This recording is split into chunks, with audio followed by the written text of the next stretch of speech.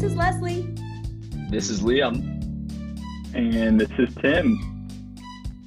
And we are all trading money stress for real happiness. You are listening to Seeds, usually a 15-minute debrief on young people's common money challenges.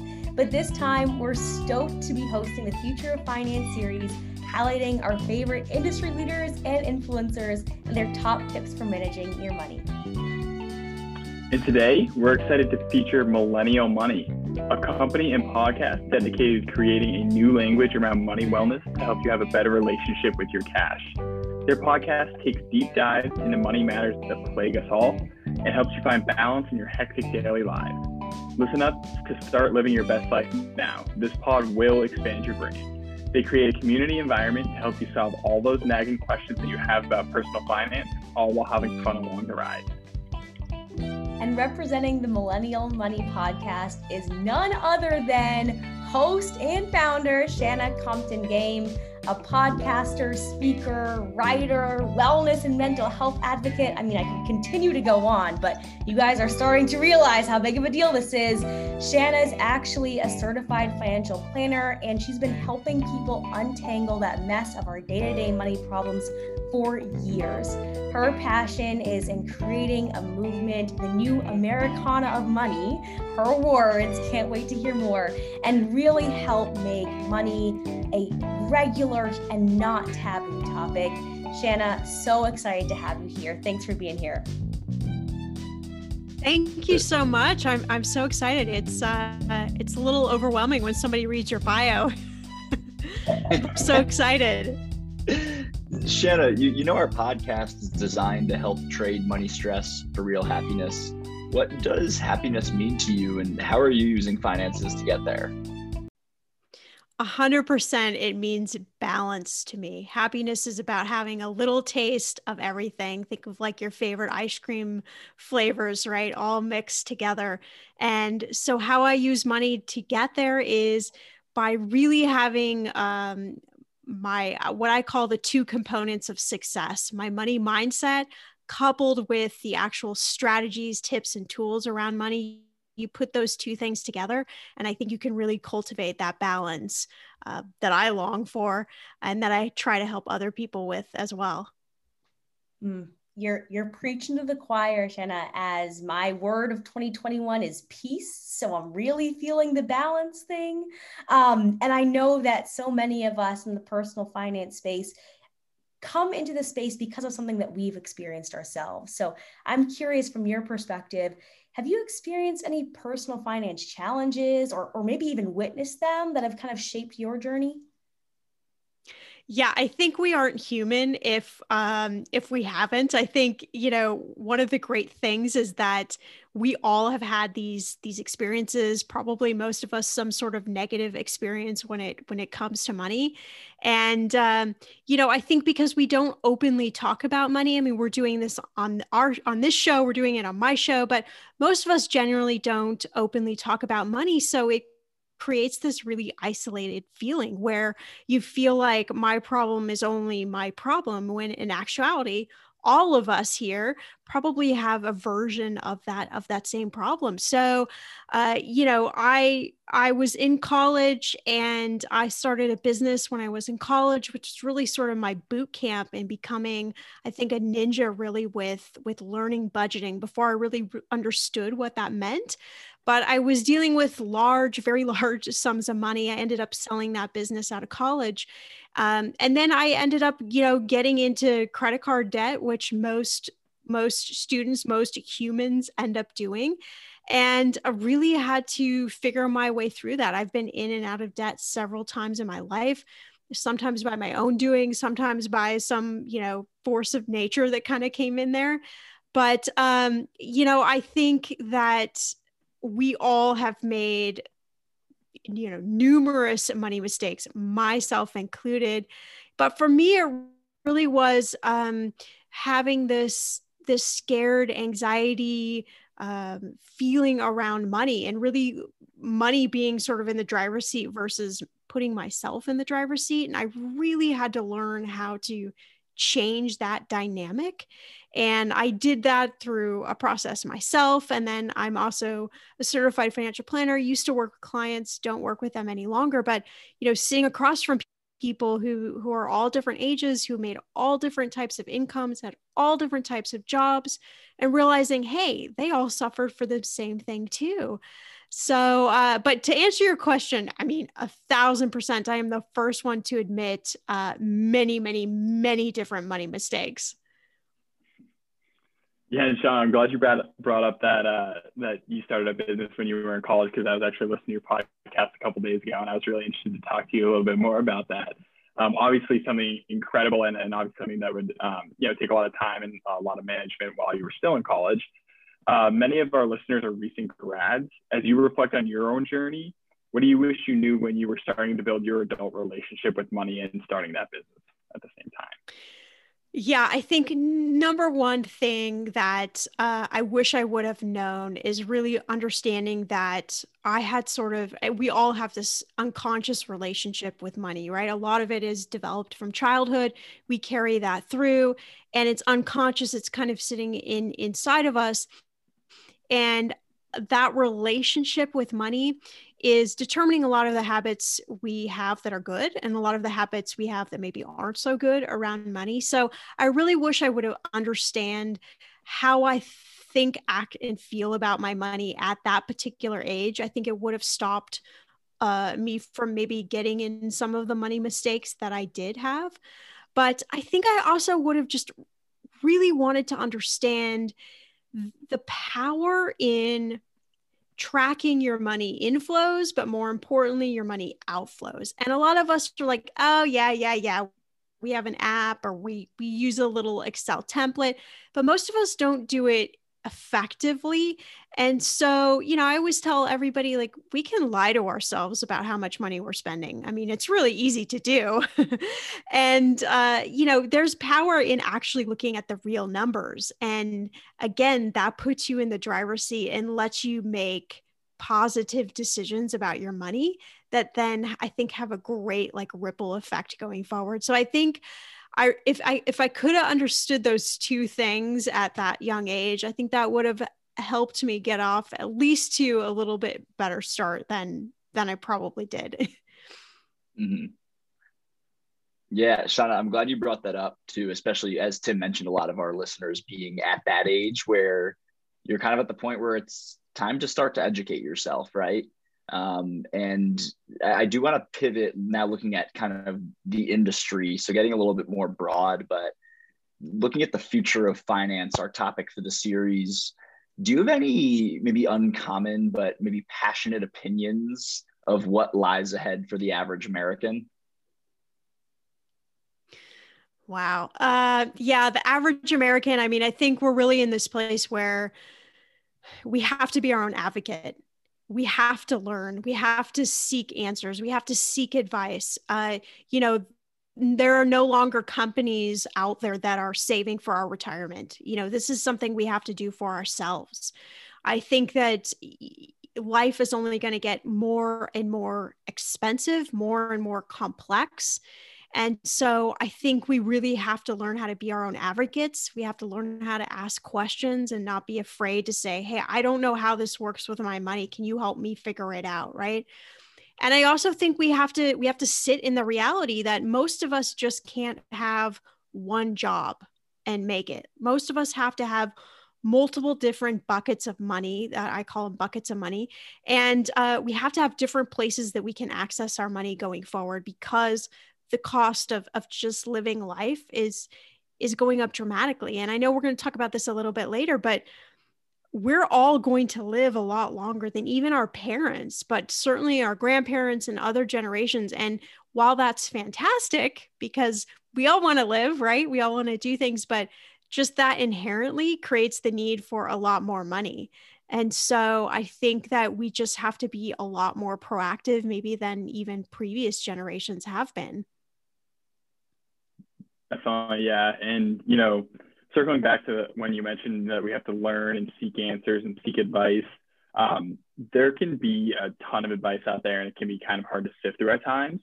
What failures or bad advice do you currently see in the direct consumer finance industry, and how would you advise someone to avoid those?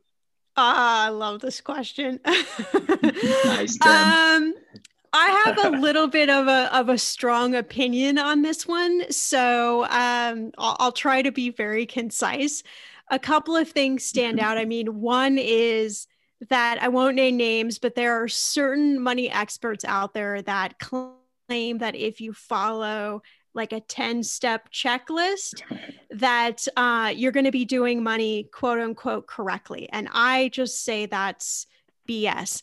That money doesn't work that way. We're all individual, right? We're all going to come in at it at different places, and different steps and action steps are going to be appropriate for us all at different times. We all have a different vision of life, right? So some of us want to stop working early. Some of us want to find something we can do for the rest of our lives. I mean, there's just all of these different details. And so this idea that's out there that you can somehow follow some sort of checklist and be perfect with your money and be doing it correctly, I think is a large disservice to people, because that is absolutely not true. And I think that's what keeps this idea of like fear and stress and anxiety around money, is we feel like we're not doing it perfectly, or we don't have everything set the way we should. We haven't checked all those 10 items off. And so that's something that really gets under my skin. And I think the other thing, which I know you guys are really working hard to achieve, and I really commend you for, is that, who are you getting advice from? If you're on TikTok or social media and you're getting investing tips or money tips, who's giving those? Do they have credentials to do that? Have they actually worked with people? I think it's easy to just go on and talk about, how maybe somebody paid off a large amount of debt. Well, that's different. But, there's a lot of money advice, I think, that's being given through social media and other platforms that it scares me a little bit, because it's kind of being given as like common, like these are the things that everybody should do, or these are the places that everybody should invest. And that's just not the case. And so I think, you just got to be really careful about where you're getting advice, the sources that you're going through. So those would be probably like my two hot buttons right now. Two hot buttons, and might I say hot takes as well. I mean, for us at CWC and Seeds, to see the, I won't call it noise, but to see the volume of advice out there, it's helpful to get expertise like yours to really direct and say, you know what, no, a customized approach makes sense. Or in some situations, maybe we're not all going to jump on the bandwagon of LLC Twitter to create LLCs out of thin air to try to avoid taxes in some way. I mean, certainly, Shin, I'm really, you're preaching to the choir here. And I appreciated how earlier you talked about kind of, as we look to our generation and what that looks like as we potentially think about things like retirement, as we get older, a lot of us are kind of stumped around this big question, this elephant in the room of healthcare. So I kind of want to pivot here from industry, and given your expertise on so many money topics, we'd love to get your perspective on, honestly, how the heck should we be thinking about healthcare as we budget, plan, and try to build wealth as a 20 or 30 something?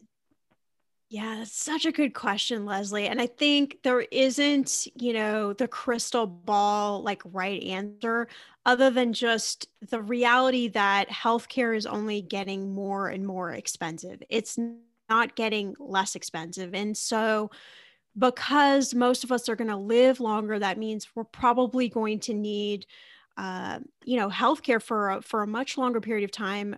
We might have ailments that we come in and out of.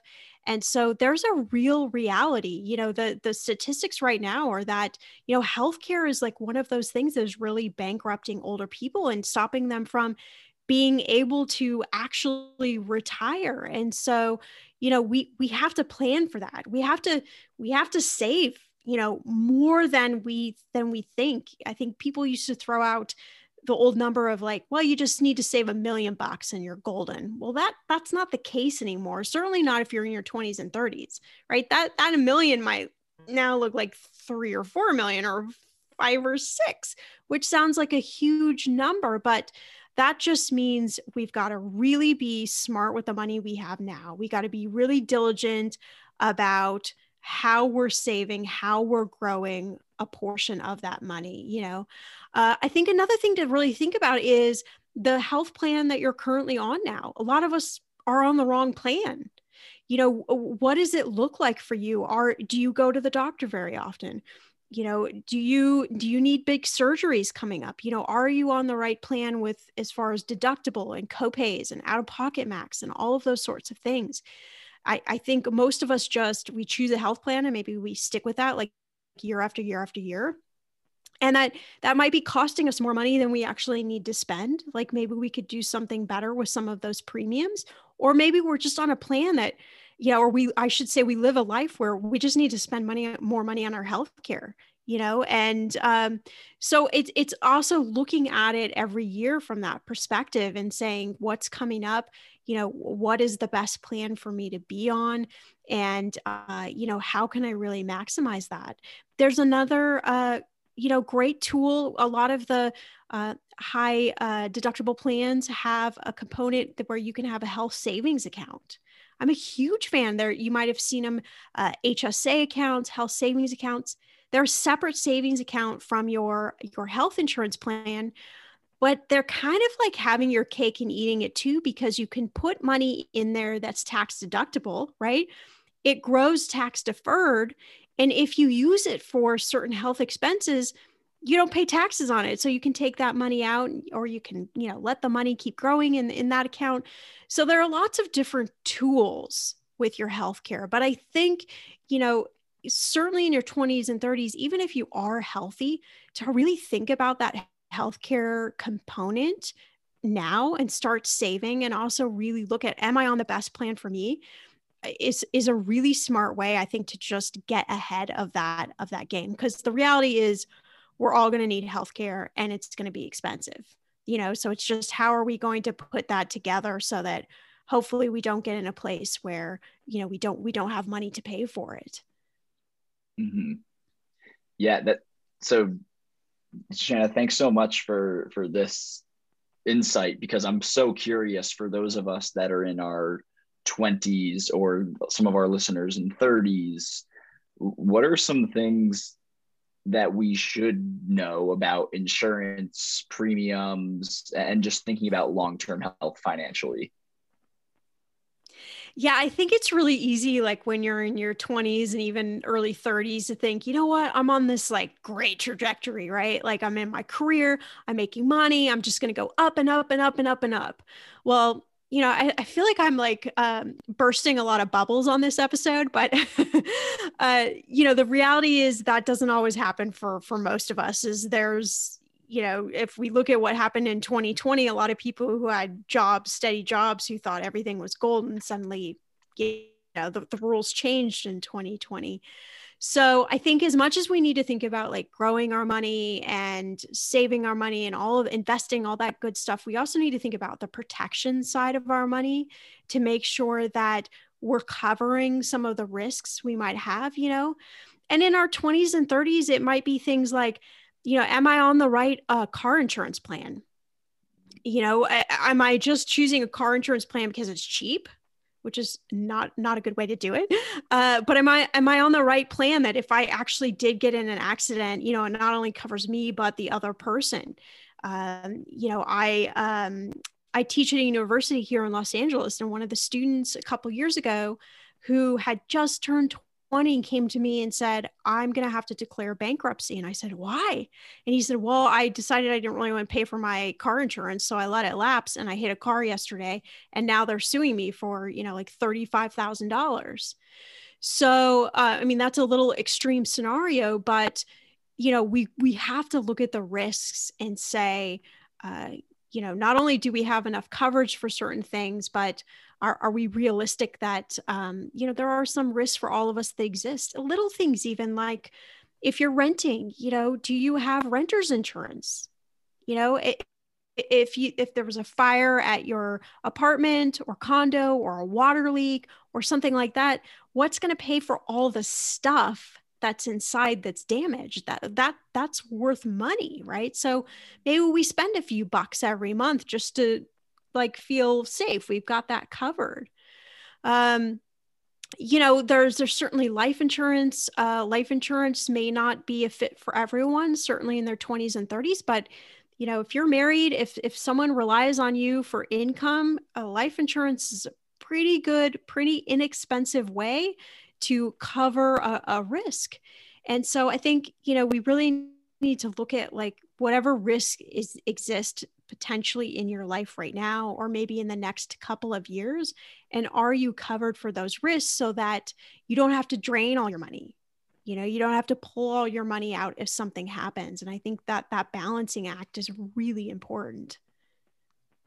That balance theme keeps coming up for us. And I really love it because I'm gonna pull on an old family adage, which I think was borrowed from some British influencer at some point in time, which is that you don't want to be penny wise but pound foolish.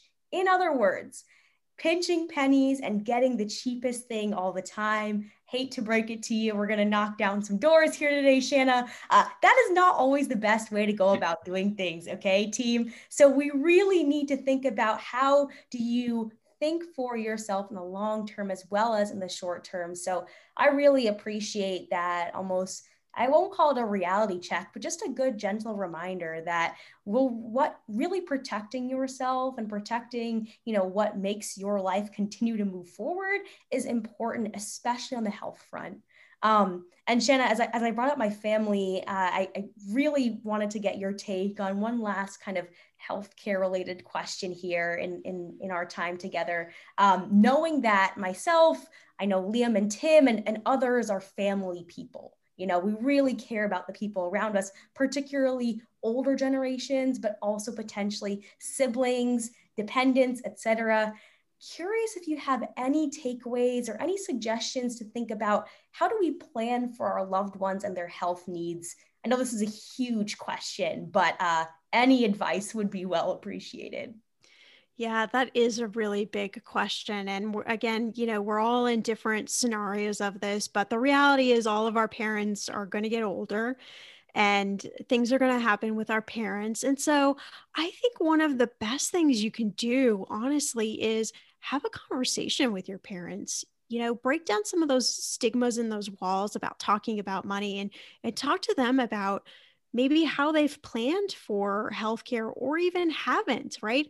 We have to have these conversations to understand then, well, what changes and what things can we do going forward? So I think the first thing is just to have that conversation to understand what are your parents or your loved ones, what are their wishes? What do they want? What have they planned? What haven't they planned? How can you, at this point, maybe if there isn't a plan, how can you step in there and help create one? And also to think about from your perspective, what is your idea of how you want to help these loved ones if something happened to them from a health perspective? What are you willing to do and not do? And, maybe not everybody in their early 20s, but, later 20s, 30s, like people are getting married or in long-term relationships. So then you've got two people and you've got two sets of parents. And so then you need to have a conversation with your partner. What do we want to do? How do we both feel? And you both kind of need to, agree on that. And then you've got those two sets of parents. So, the numbers just start multiplying, but I really think it starts from this place of just having a conversation, being able to be vulnerable. I know it's awkward. I just did an episode on our podcast about awkward money conversations. And this is one of those awkward conversations, but, breaking down that wall and having that conversation really is the place then of starting to say, okay, so here's where we're at. Where do we want to go? And how do we get there? Right. And then it's just about putting the puzzle pieces together, if you will. But so many times we wait till there is that health emergency or our parents are older and we just never really wanted to talk to them about money. And then we're kind of like working backwards in that situation. So I think that if we can really think about our money from as best we can, like a proactive perspective all the way around. So like really holistically, that's going to help get rid of a lot of like the stress and fear and anxiety around money as best as we can, because we're actually doing something that is moving us in a forward direction. But that's a great question. I wish that I had the ultimate answer, but I really think, again, it just starts from that conversation piece. Definitely, absolutely agree. I wanted to pivot a little bit and talk about Millennial Money. So you have the podcast that drops every Tuesday and Friday. You have your web page, and you have those monthly emails with the video tips and chats. What else should we be looking out for Millennial Money in the next year or so? Well, Millennial Money has been a wild journey. I would have never imagined. We just celebrated our 6th birthday. I would have never imagined in 2015 that I would still be here talking about it, or that people would actually listen. So, as you mentioned, we crossed 15 million downloads, like 164 countries, and it's really just like a privilege to be able to have these conversations about money and talk about it from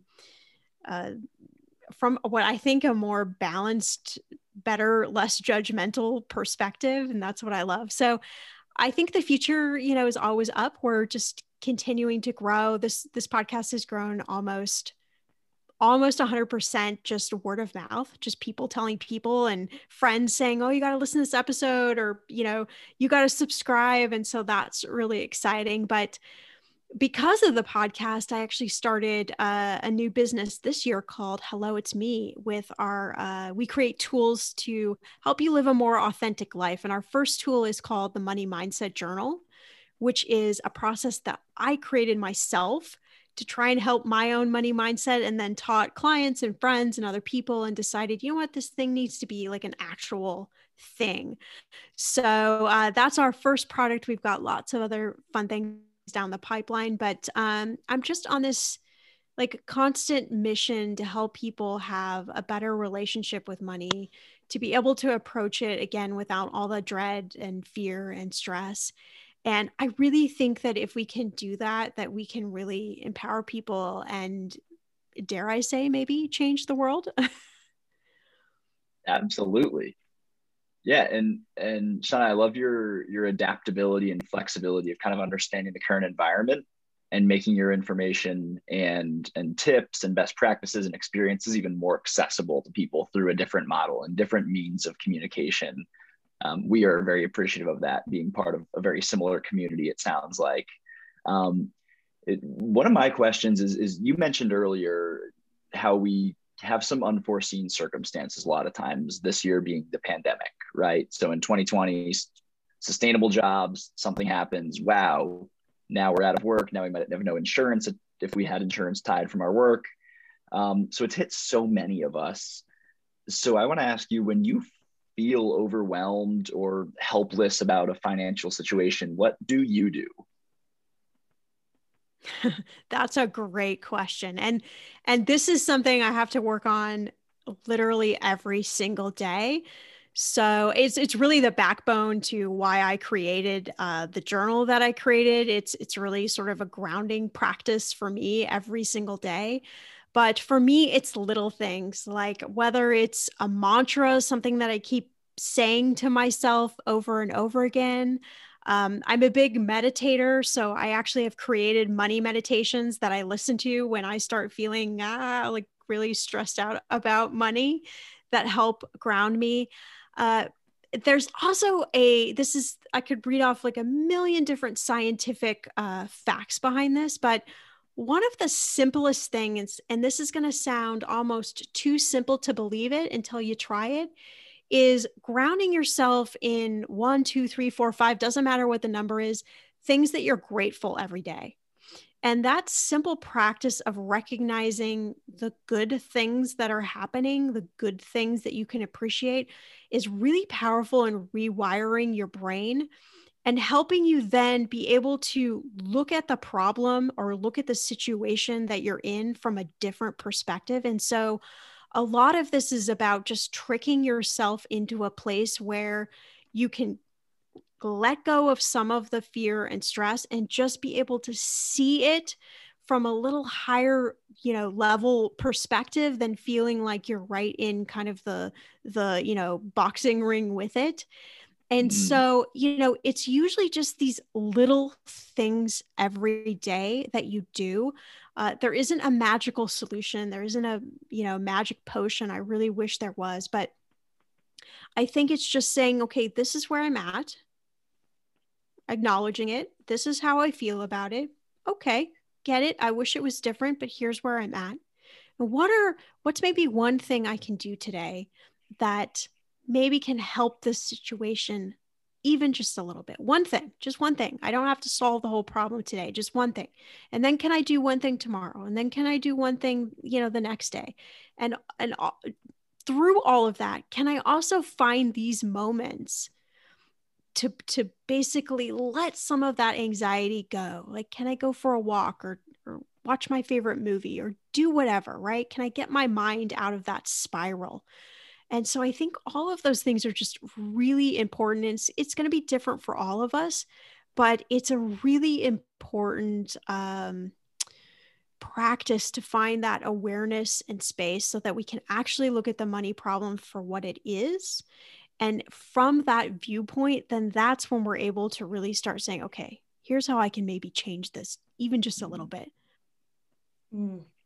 I love the focus on the minutia, the one little, it's like the next 5 minutes, and then just focus on the next 5 minutes. And I think a lot of us, or at least I'll speak for myself, a lot of us are inundated with a list of 10, 20, 30 things that we should be tracking or we should be doing, and it can get very overwhelming at once. So I'm curious, Shanna, for those of us that are in our 20s or even in our 30s, if you were to distill down into something to track or something to kind of keep an eye on to ensure that financial health continues to stay strong, what would you suggest? I have a feeling you might say something around money affirmations or money meditation, but might as well ask to see if that's really the thing we should be tracking.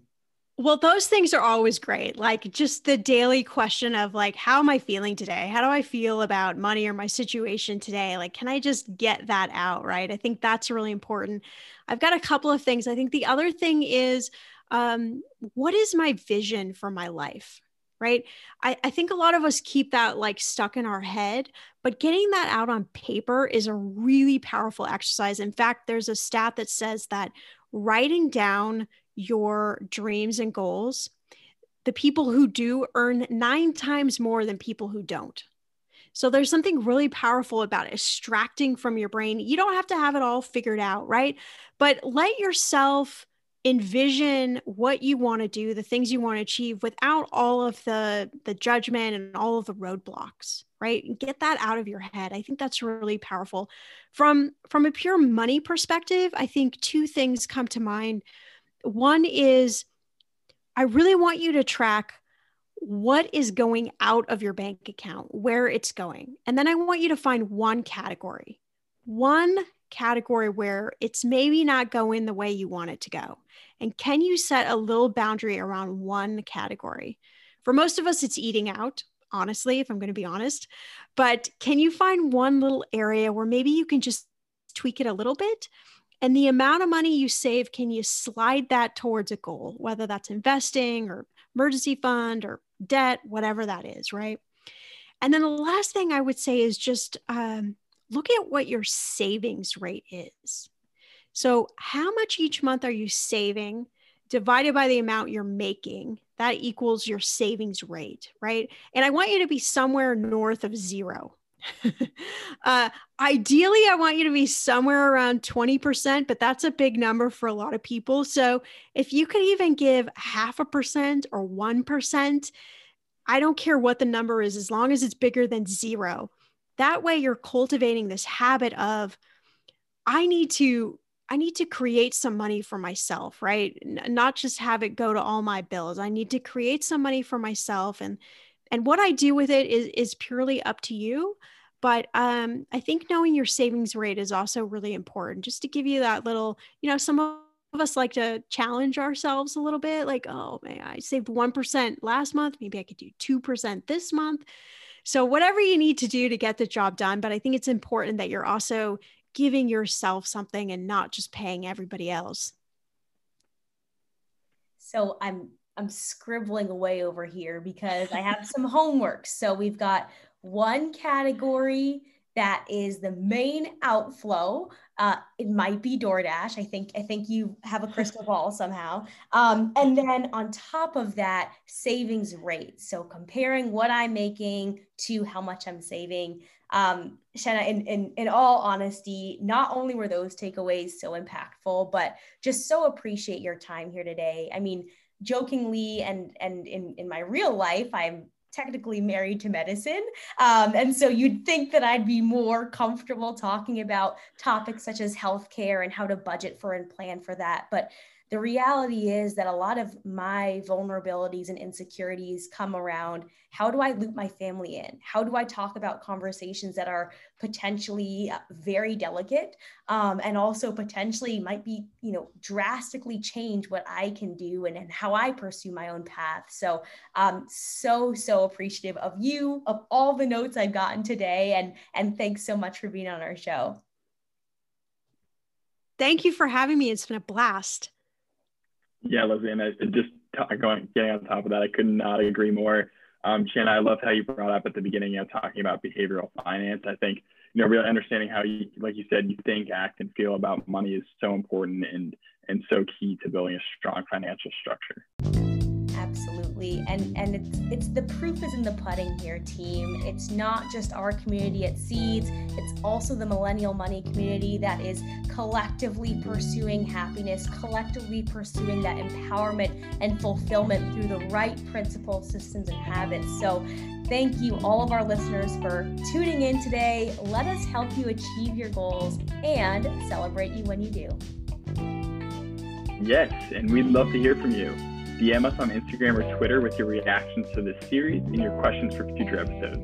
If you don't follow us already, you can find our handles in the podcast description. Lastly, huge shout out to Shanna for joining us, dropping some gems, some nuggets. One of my takeaways, Leslie said it best, I have a little bit of homework to do, but just being vulnerable with your family, I think, is the greatest takeaway for me, right? When it comes to a lot of this health insurance, because a lot of folks that are younger historically have better health than folks that are older, right? It's almost inevitable with age in a lot of cases. And I think it's really important that we look at those around us and kind of our supporting staff and our mentors and our family and just understand, okay, that's where I might be one day. I need to start to plan for that today.